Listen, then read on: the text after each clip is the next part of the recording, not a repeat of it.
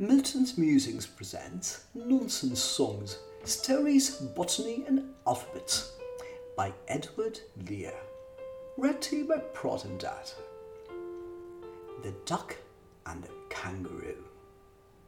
1. Said the duck to the kangaroo, "Good gracious, how you hop over the fields and the water too, as if you'd never stop.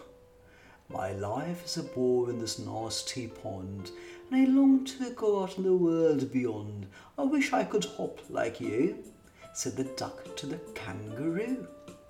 2. "Please give me a ride on your back," said the duck to the kangaroo.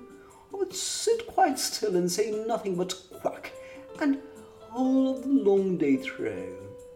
And we'd go the dee and the jelly bowly, over the land and over the sea. Please take me a ride, oh do," said the duck to the kangaroo.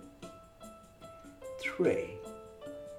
Said the kangaroo to the duck, "This requires some little reflection. Perhaps on the whole it might bring me luck.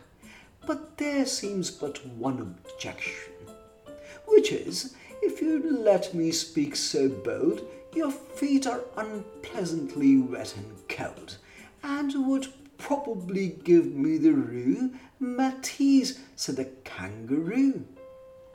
4.